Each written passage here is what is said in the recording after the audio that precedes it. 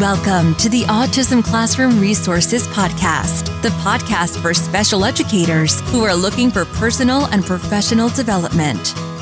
I'm your host, Dr. Christine Reeve.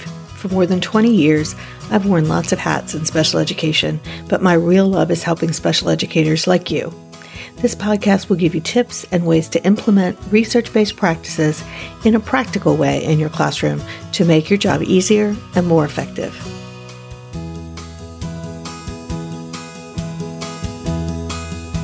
Welcome back to the Autism Classroom Resources Podcast. I'm Chris Reeve.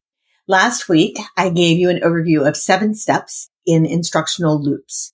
I also talked about how instructional loops or teaching loops, as Dr. Eileen Schwartz describes them, are the key elements of all types of instruction, from brushing your teeth to learning quantum physics. No, quantum physics is not on your student's IEP or in their curriculum, I promise. You can learn more about the 7 elements at autismclassroomresources.com/episode 180, and I'll put a link in the show notes as well. Now, today I'll be talking about how we choose instructional goals and targets, because it's about more than just pulling goals from the IEP. How well you structure your learning objectives and your target skills are going to determine how you break the skill down to teach it. And I promise to keep these episodes bite-sized, so I better get started.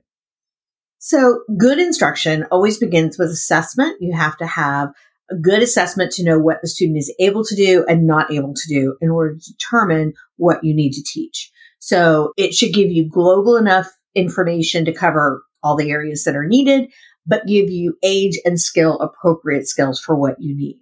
And it can be a lot of different options. The strategies for teaching based on autism research, the assessment for language and basic language and learning skills, the ABLS, the assessment of functional living skills, the AFLs. It could be the unique learning system that I know many of you use. It could be a VB map. It could also, even if you work in preschool, it could be a HELP or a Brigance. So there's lots of different options that we can choose from. And we're going to take our skills from our curriculum-based assessment, which is what we use those things for, down into what this individual needs us to teach them.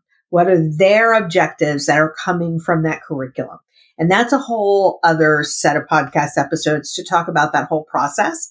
But I think it's important to recognize that you're going to get teaching skills from your curriculum as well as your IEP.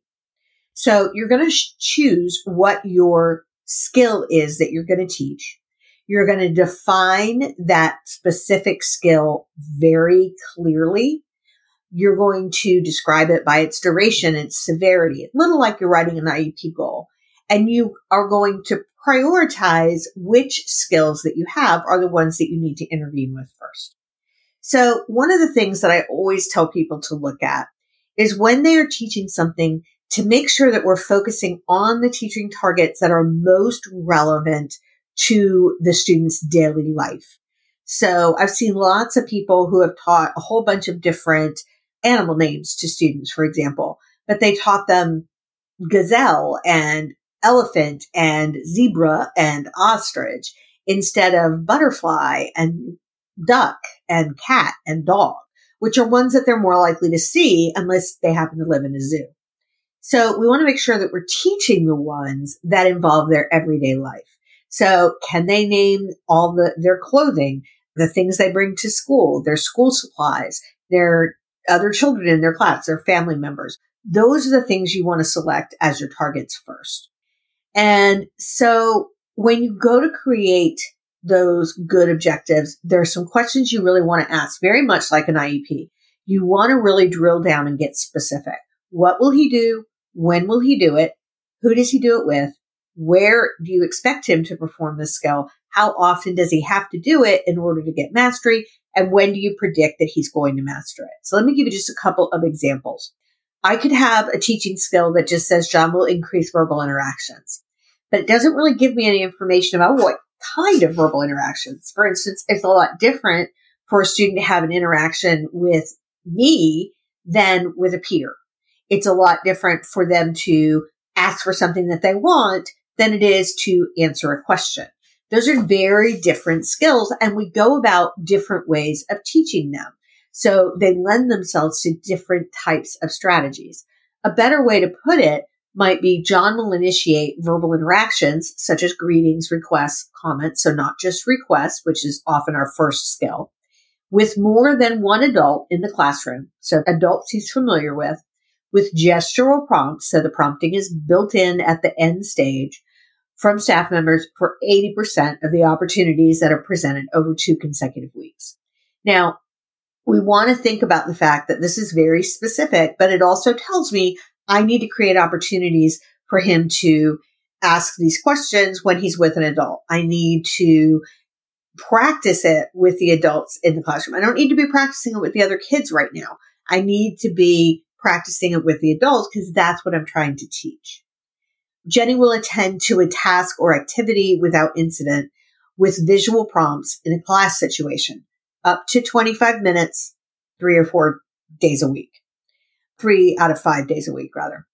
And so I'm very specific. She's not going to be perfect at it. It's going to be up to 25 minutes. That tells me that I need to be a little bit more specific when I do my teaching program, which we'll talk about next week, when we break that down. We don't just start by expecting her to do it for 25 minutes at a time, but that's my end goal. And so I know exactly what I need to set up. So this week's action tip. Look at your curricula and your IEPs, which I'm sure you've already done, but figure out if the skills that you see the student needs to learn are very clearly defined.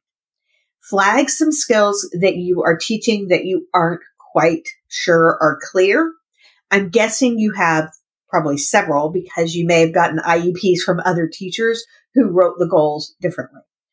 For those target skills that you flagged, think about whether you could more clearly define them.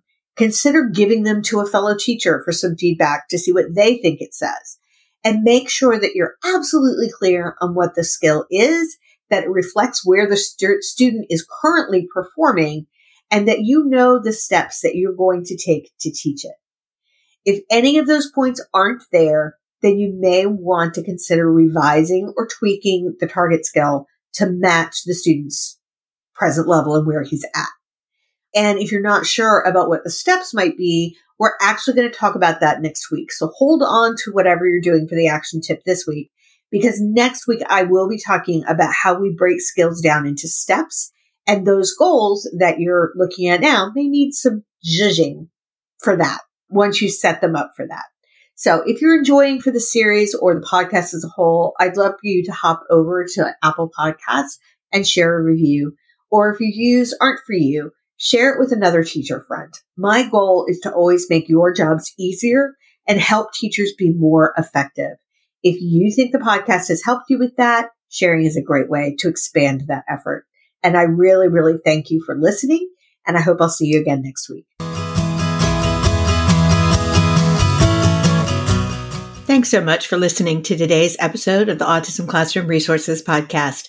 For even more support, you can access free materials, webinars, and video tips inside my free resource library. Sign up at autismclassroomresources.com/free. That's FREE, or click the link in the show notes to join the free library today. I'll catch you again next week.